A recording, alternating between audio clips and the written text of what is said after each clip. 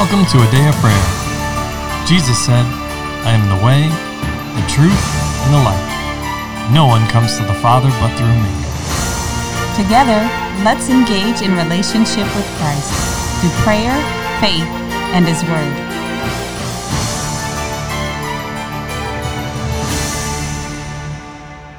Hello, I'm Luke Charles, and you're listening to A Day of Prayer's morning Bible study. We're glad you could join us. Before we get into the Word, Promise, can you open us up in prayer? Yes. Lord, I just thank you for taking all authority in your hand and allowing nothing to get over it or go around what you've already put in place.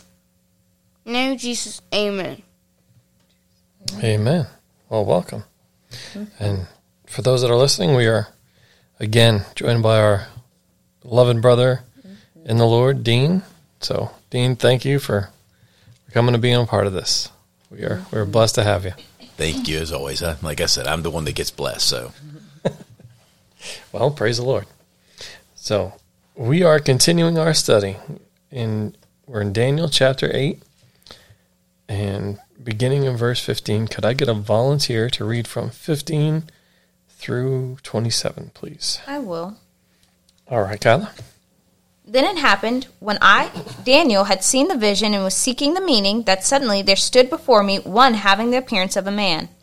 And I heard a man's voice between the banks of the Ulai, who called and said, Gabriel, make this man understand the vision.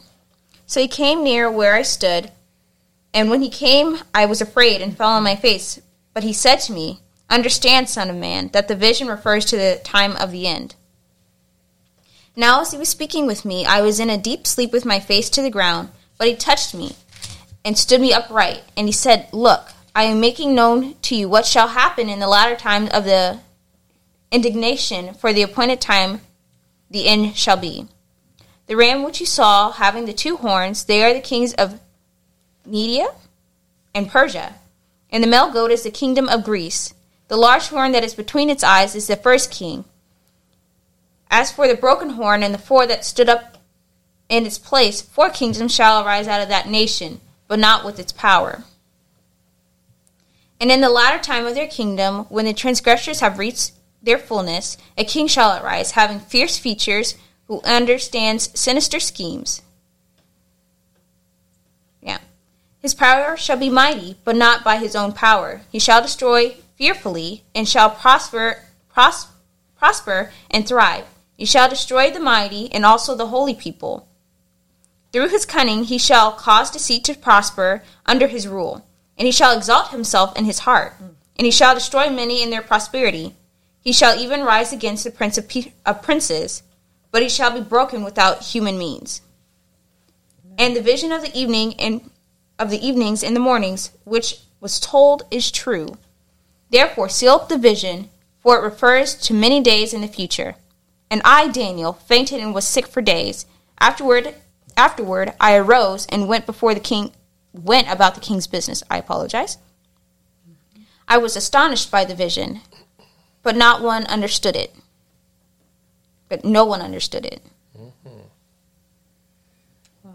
Yes, there's a lot in here. And as we begin to unpack it, I want to open the floor up to you guys first to share what the Holy Spirit's ministering to you and to ask any questions that you may have. All right? I found it interesting, the similarities to King Belshazzar's. What was written on the wall was talking about how his kingdom was going to be split between the Medes and the Persians. I just found it interesting that before this happened, Daniel already knew what was going to happen and how he was confident. I wouldn't say he was glad that was going to happen, but he already knew the answer because of what the Lord had shown him in his visions. And the Lord should show me that he doesn't give you this, not always does he give you the stuff right at the moment, but sometimes he gives to you in advance. So that way when you come to that place, you need it. But there's other cases where he gives it to you right on the moment, so you don't have time, I'd say, to start doubting and thinking about it.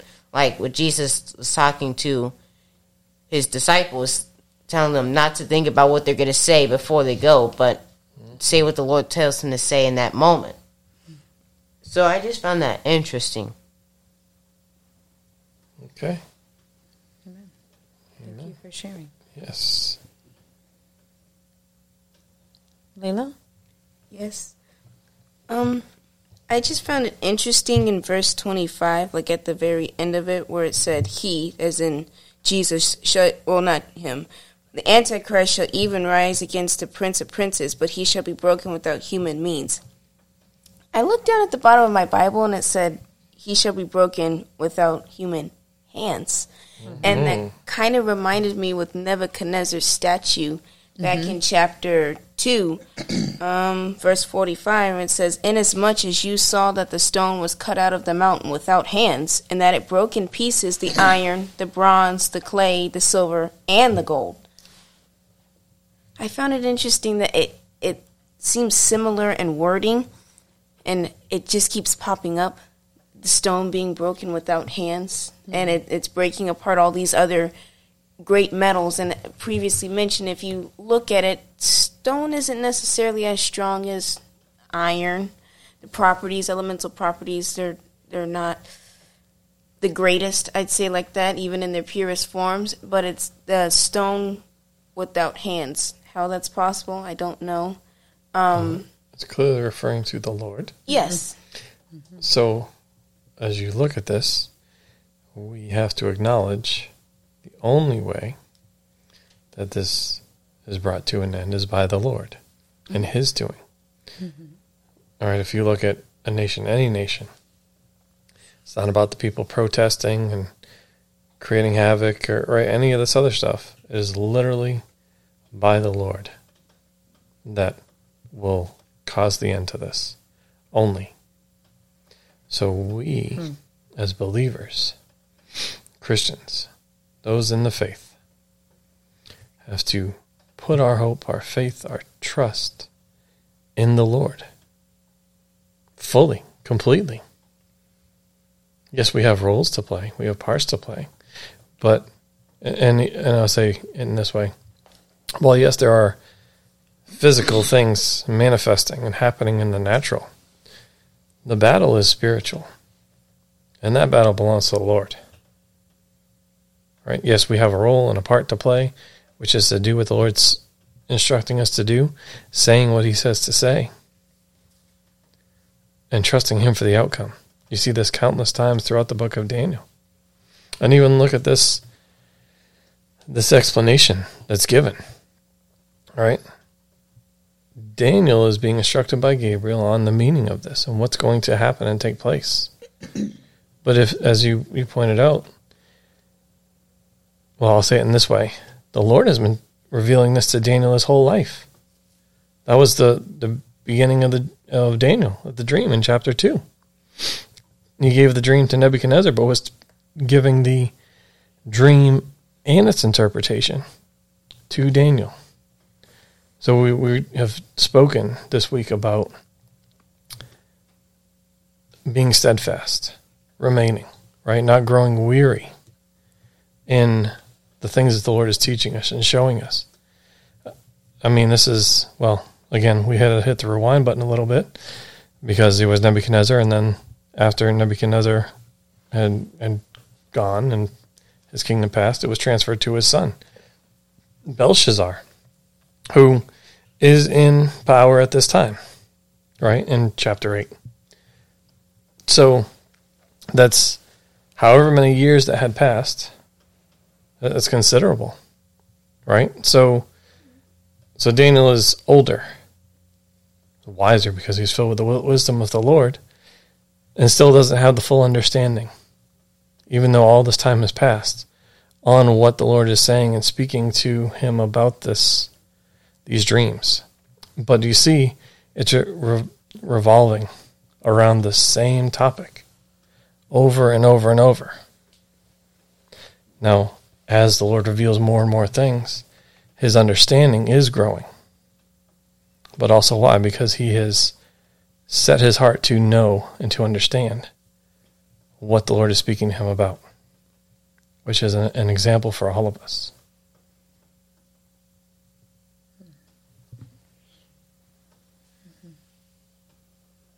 Anyone have anything they want to add? Or any questions on any of that?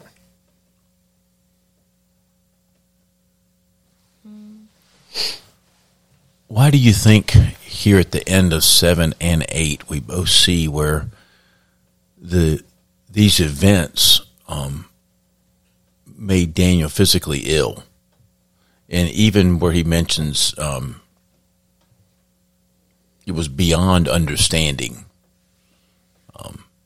If you go into the root word of that, one of the translations that is stupefy, which I love that word. It's a cool word. Here yet he was shown what it means, yet it appears that there's a component of this that is still beyond understanding. That's not the fullness of it all was not brought forth to him. Mm-hmm. That he still feels like part of it's unclear. But both times, 2 years earlier and even now, he finds himself physically sick as a result of going through this. I'm not sure how to process that. As I consider what you're talking about, Dean, I have two things, right? There's the Apostle John, disciple, and later an apostle, who the Lord, spoke and gave the letters to the churches and the book of Revelation, right? So John was physically at a place in heaven, right, and being ministered to and seeing the Lord and who he'd walked with, and all these things are revealed to him. And you see even in that there's a lack of understanding in some things, right? The angel or person that is walking through with him, right, through showing and revealing all these other things, which if you look at the beginning of Revelation, it's the Lord speaking to him, who he also walked with, right, during the Lord's time and ministry on earth.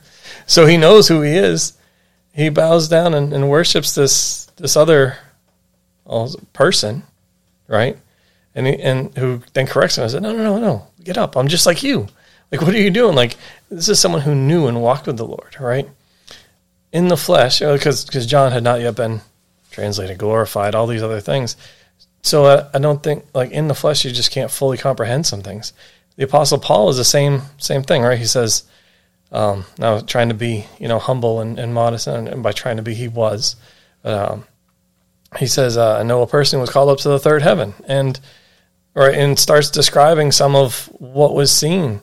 But even in there, he says, things too glorious for me to even be able to articulate, right? He tries to describe some of what was seen in the streets and everything that's, right? But he's trying to relate it in terms that we could understand, right? That colors and all these things that he saw, experienced, but yet is really unable to articulate in the fullness of what was experienced.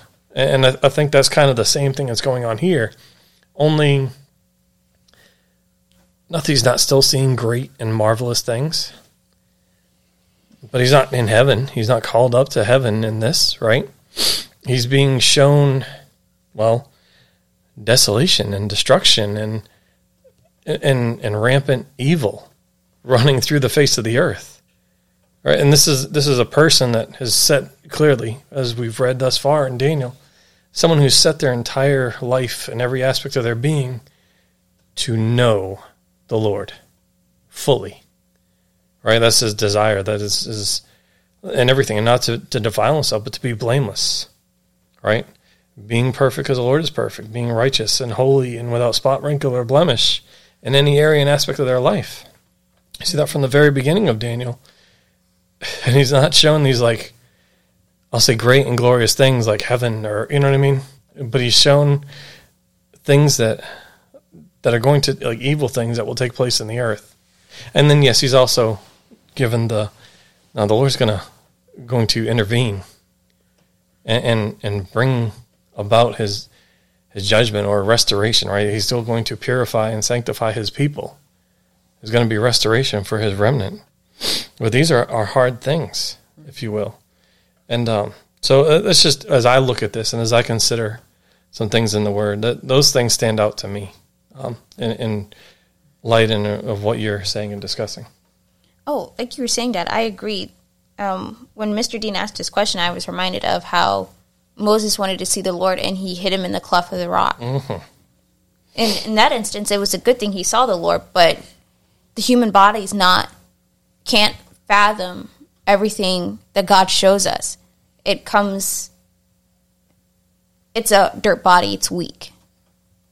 So it can't comprehend the gloriousness, even the destructive nature of certain things. It can't comprehend those things without having an effect. And when I look at this, I see that Daniel was troubled, and I know for myself, like, if something bothers me, I feel ill. And, like, I can feel it in my chest. It's like a pressure in my chest, or I get a headache. But it's the body trying to work through things that it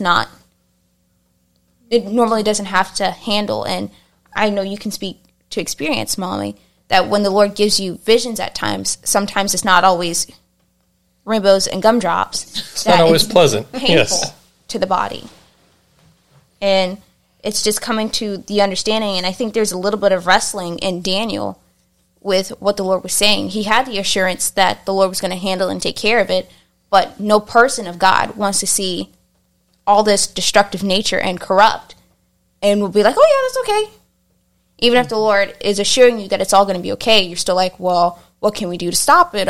Is there a way that we can deter this? Or just the question of why. Yes, and even Jesus, and he was the Son of God. Even when he was in the Garden of Gethsemane, he was sweating great drops of blood. And as believers, we see that Jesus had a special exception because he was God in the flesh, but his dirt body was still weak. He still had to overcome it, and his spirit was strong, but his body wasn't, and he couldn't possibly comprehend everything the Lord was saying. And I don't think Jesus and his spirit was sweating blood, but his body was, and it was trying to process and overcome the human nature and elements that the Lord put in there to preserve us. Perhaps there's a component there, as we think, if my people who are called by my name will humble themselves and pray, right? That's when we get the restoration of our land. But what are we being restored from? So many times as we read through Kings and Chronicles, we have these stories of where the temple is being rebuilt or it's being opened again where it's been shut, and the priest finds the book of the law and they read it, and the king tears his robes, and they're just like, oh my gosh, I'm devastated. They put on sackcloth and heap ashes on their head. They go into mourning. I think for me, it's, if I'm honest, the question I have to ask myself is, why am I not repulsed by more of what's going on around me, and how much have I accepted of the unholy and allowed in my own life and not bothered by, that I should be bothered by, that would lead me to be more humbled and on my knees and praying for myself and our country? It's a great question. And profound statement there, brother. And it applies to all of us, absolutely. Amen. In addition to that, there's that side of it. I agree with you absolutely, Dean. And there's also they're just hard concepts in the Lord. They were just things that just are because they are. And as much as you would love to, you cannot hold it in the palm of your hand and go, aha, now I've got it. You know what I mean? Now I've got you. And it's, like you said, Kyle, it's beyond what we fathom. Like, if we stretch to the outer rims of our thought of possibility versus impossibility, as much as we might not like to admit it, you don't go very far. You know what I mean? Like, that's a short distance for what our capacity is as a human being, especially in a body that has not, in a spirit, in a soul that has not been yielded to the Holy Spirit, in the way of understanding God, or, like being able to encompass everything that he is. But for us as believers, especially when we do know he's a good God, when he says hard things, we're like, but wait. It's a bitter pill to swallow. And it's not that he's not a good God. It's just he is truth all the way around. He is righteous all the way around. He's holy all the way around. And, you know, we like to compartmentalize, put some in this, you know, we can give you a little bit of in this box, we can put some over there and distribute it different ways. But when God shows his majesty and all that he is, it's a lot. And then also when we see, you know, there is when we look at Genesis chapter 1, we see in the beginning, God created the heavens and the earth. And then we see, and the earth was without form and void. Those two verses are two different things. There is an in the beginning that was original creation. God doesn't, and we know that God is a purposeful God. So the earth being found without form and void is actually described as unreality. When you look at the words, the Hebrew words there, it's called unreality, which meaning what God did was the real thing, and it's out of joint with that. So this is outside of reality. And then we see Adam and creation happen again, and Adam is created, and man in the form that we see him in now comes into existence. But there was life before then. And so the concept that there are bigger things going on than what you know of is hard for us to conceive at times. And the physical body has to come along that journey. And, you know, I could see Daniel being grieved over what he saw, and the natural process of that, like you said, Kyla, or Dean, it making you physically feel those like symptoms of it. Maybe some dry heaves, you know, maybe some just laying in the bed going, God, why? What is this? So, absolutely. What else did anybody get out of this? I like verse 15, if nobody else had anything. It says, then it happened, when I, Daniel, had seen the vision and was seeking the meaning, that suddenly there stood before me one having the appearance of man. You know, it ministered to me because Daniel, I can see in what he's doing that he is trusting in the character of God. If we look back at Daniel chapter 1, when he and Shadrach, Meshach, and Abednego made their commitment to not be defiled before the Lord. Let's see. In verse 17, it says, as for these 4 young men, God gave them knowledge and skill in all literature and wisdom. And Daniel had understanding in all visions and dreams. So God had started a pattern of ministering to him. And when he gave him a dream, or there was a dream to be interpreted, God gave him the vision. The interpretation of it. When there was a dream or a vision, God gave him the interpretation. And sometimes when we have things going on in our life, we kind of touched on this before, being weary, you get discouraged. But God tells us and wants us to remember what he's done for us in the past. And you can take from this the confidence or the endurance that Daniel has, that God did it before, he'll do it again. Psalms 37 says this, do not fret because of evildoers, nor be envious of the workers of iniquity, for they shall soon be cut down like the grass and wither as the green herb. Trust in the Lord and do good. Dwell in the land and feed on his faithfulness. Feed on his faithfulness. Delight yourself also in the Lord, and he shall give you the desires of your heart. So Daniel has to look at God's pattern of faithfulness in his own life. Yes, he's been shown all these things, and it's like, wow, that's a lot. But even to get the interpretation to go with the dream that he had, or the vision that he had to trust that God was going to provide that as well, because it didn't come all in one fell swoop. It was a separate phase. And we don't necessarily have an account of how long it then actually is. Then it happened. We don't know how long that took. But if it was beyond him waking up or coming out of that vision, he still had to endure and trust in the faithfulness that God had already demonstrated to him throughout his life and displayed in, this is something that you said, God, this is something that you'll follow up with, and whatever time frame seems good to you, to the Lord. And God sends Gabriel to make him understand the vision. And also, verse 23, it says, in the latter time of their kingdom, when the transgressors have reached their fullness, a king shall arise. And we saw that that word transgression came up again in the earlier parts of chapter 8, saying because of transgression, an army was given over to the horn. So it tells us that there's a measurement.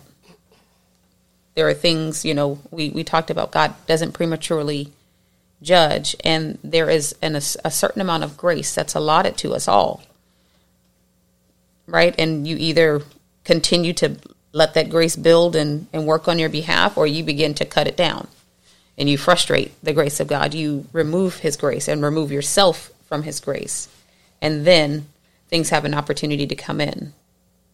That, in this case, they're negative things. So I think that's just an interesting concept to understand as we were looking at times and seasons, and also how God manages things. He doesn't judge prematurely, and he is good to all. He gives everybody the opportunity.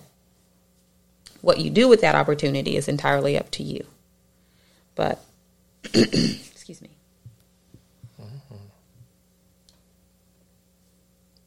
Who else has something they want to share?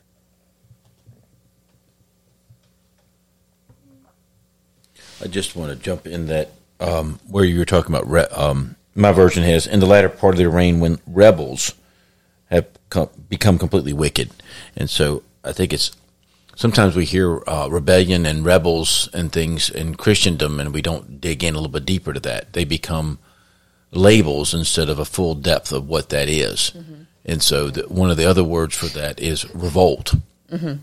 And not in revolting, but in a full rejection of the authority that is there to say, we don't want that and we want to overthrow that authority. Mm-hmm. And that's what we're talking about here. We're talking about people who have purposed in their heart to not only say, I don't want to be part of God's authority, but I want to overturn his authority, actually to self-rule, but ultimately that. So this is a clear rejection of God, not to the point where I don't even want to be part of it anymore, but I want him as an authority to be overthrown and not exist anymore. Right. This is who we're talking about. Absolutely. And we know that comes from one place, right? Humans sometimes think, and, you'll hear me make that reference of humanity and, versus what God thinks.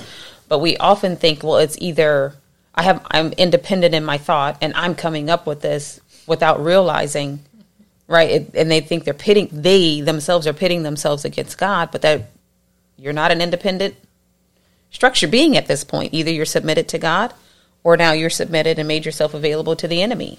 If your thoughts are not in line with what God said, that's coming from the wicked one. That's not. And the flesh that has been now made available, sin nature, where did that come from? Sin nature came in, found an open door through Adam's disobedience in the garden, right? Yes. Where did that come from? Satan. Okay.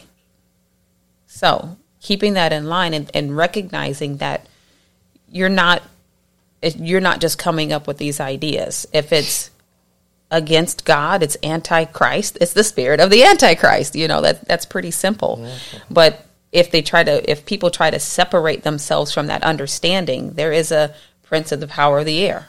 There is a wicked spirits, in heavenly places. There's a spirit of the antichrist. You can make it real specific and try to itemize it, or you could just roll it all into it's from the adversary, the wicked one, and address it as such. But when somebody puts themselves in opposition to God, it's not their own free, this is what I am thinking, and I generated this thought independently. It's coming from somewhere, and it's not coming from the Spirit of God.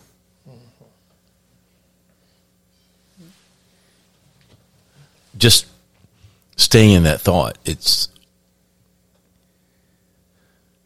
we hear people, especially in culture, they want to open the door like, well, why can't I do this? What's the harm, right? Let me live my life. I'll let you live yours. But if you walk that all the way out, it is always going to be a full rebellion. I want to depose God from his throne. And if it were such that you could separate yourself from his kingdom and exist in another one, I guess maybe that'd be a different story, but you can't, right? Because this is his kingdom. This is his.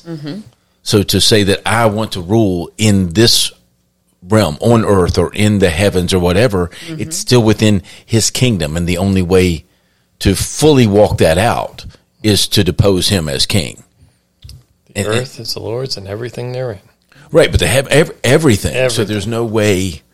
Right, it's the old joke, which is kind of funny, but it talks about the scientists get together and come before God and say, God, we don't need you anymore. We can now create man.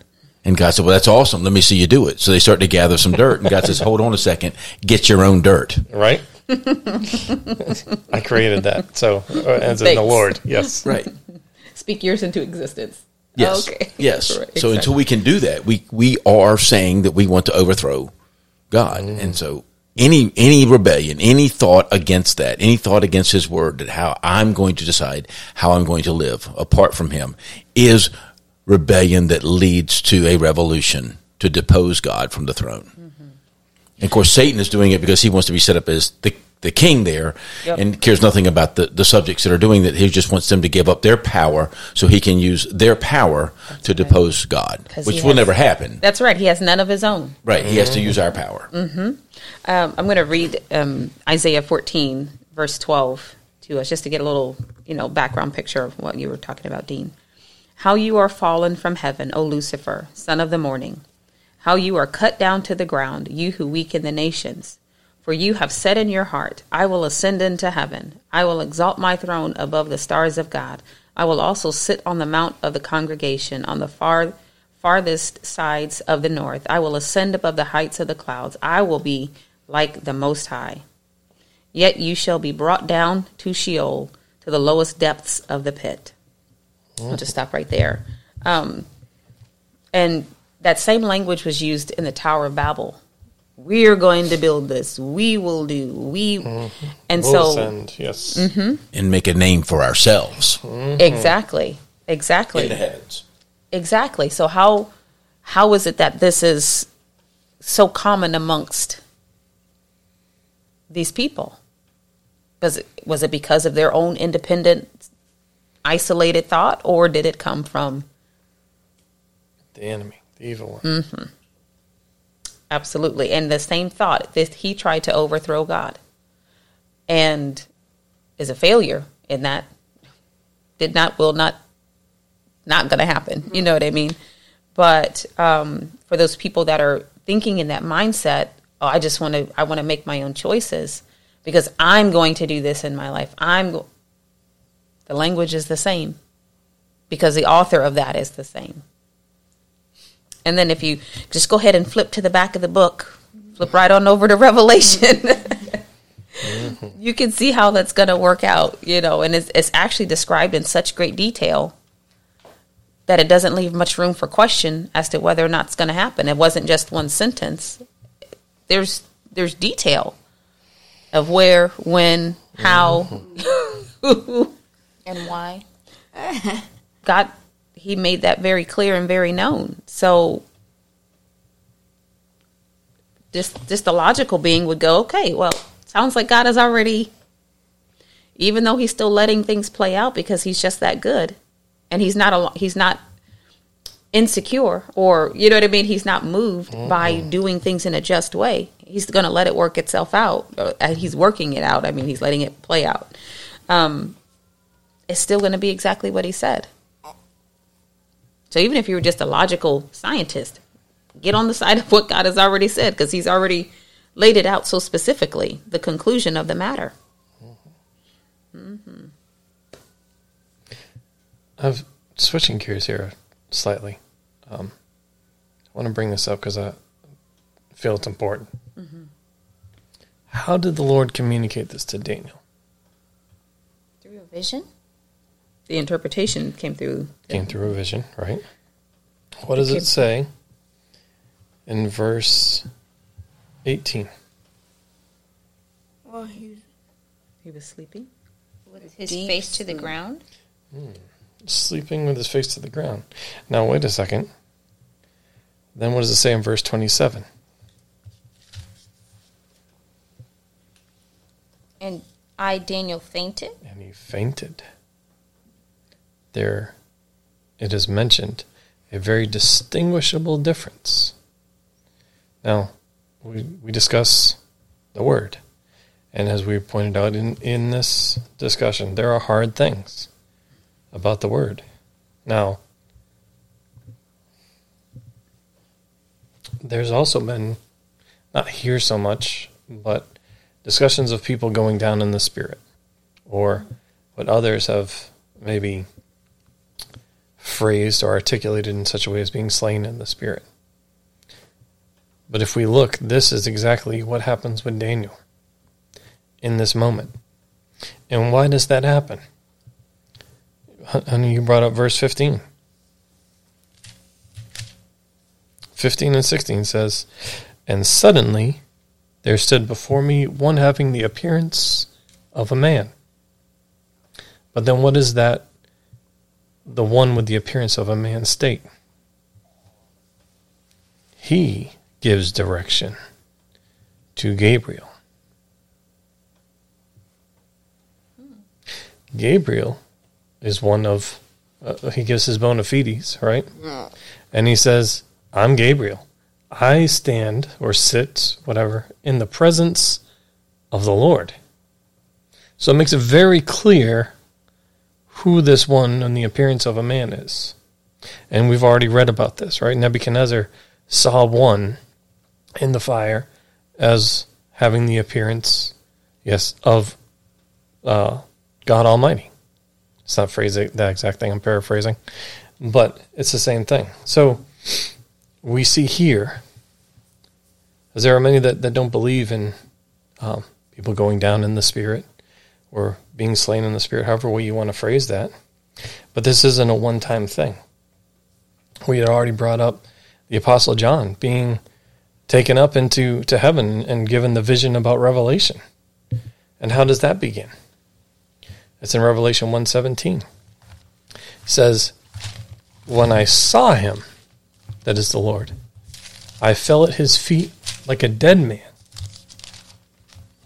But he placed his right hand on me and said, don't be afraid, I'm the first and the last, the living one. I was dead, and behold, now I'm alive forever and ever.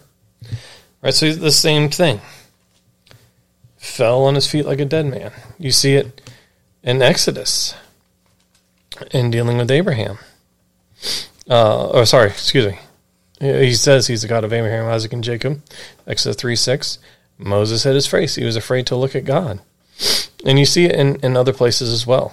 Ezekiel 1:28. He's given, again, a vision. And he's shown, all these great beings in the heavens. And then in verse 28, it says, the appearance of the brilliant light all around him, that is the Lord, was like that of a rainbow in a cloud on a rainy day.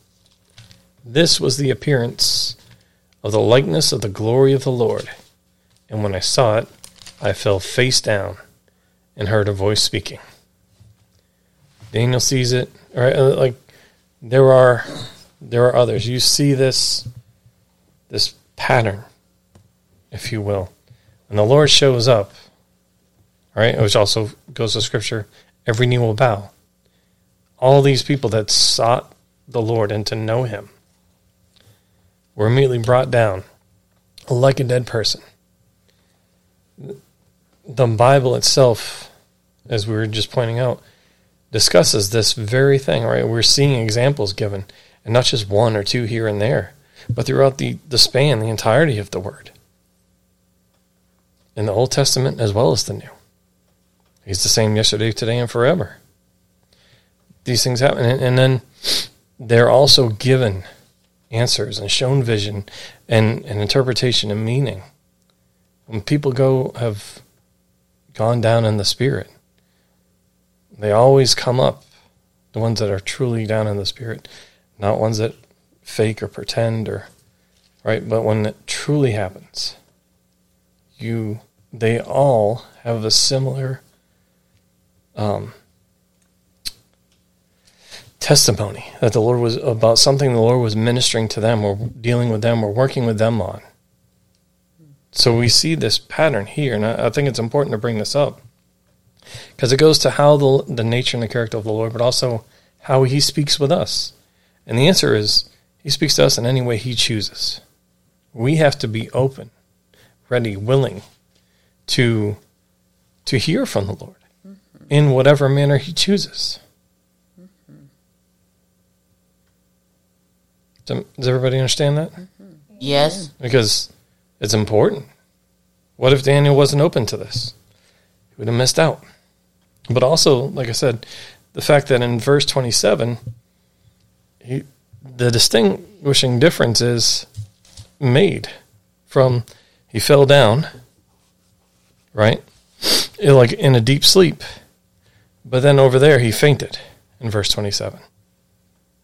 There is a difference. There's always a difference when the Lord's involved and when the Lord isn't.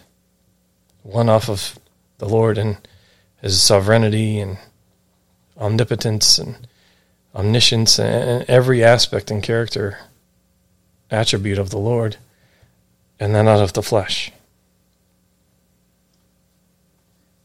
And also notice the outcome. Very different. Daniel was strengthened and stood up, and the message was revealed. But there in the flesh, he was sick for days when he fainted or went down from fleshly means. There's always a very different outcome. So again, we should be able to recognize and distinguish the difference when the Lord's involved and when he is not. Any questions on any of that? Because it's a lot. I know it's a hard topic to discuss, but it's also has been for many a hard topic to receive or to understand. But we should not be without understanding about the things of the Lord. If for us, for the believers, let our perspective and our confidence be that we're safe in the hands of the Lord. Amen. We are safe in God's hands. There's no peril. There's no harm to us in his hands. Didn't say it wouldn't hurt, but I said there's no harm. Okay? Yes. So you're safe in his hands, and trust him. You lose nothing by trusting the Lord. There's only to gain.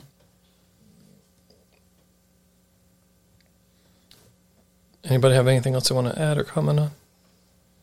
No. All right. Well, let's pause there for today. So if I get a volunteer to close out in prayer, that'd be wonderful. I will. All right, LaCharles.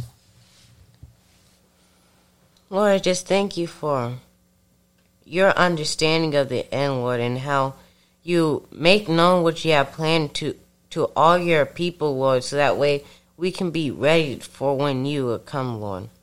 Lord, I also just thank you for how you move in our lives, Lord, even though we don't have to actively see it, Lord, that you continue to move in our lives to help bless us and to make it an easier journey, Lord, and make it where we can go through it in your strength, Lord. In Jesus' name, amen. Amen. Well, Dean, thank you again, brother, for joining us. We are blessed and appreciative. Thankful to the Lord for you and honored to have you with us. And for everyone else that's listening, we love you. God bless you. Have a wonderful day. Bye.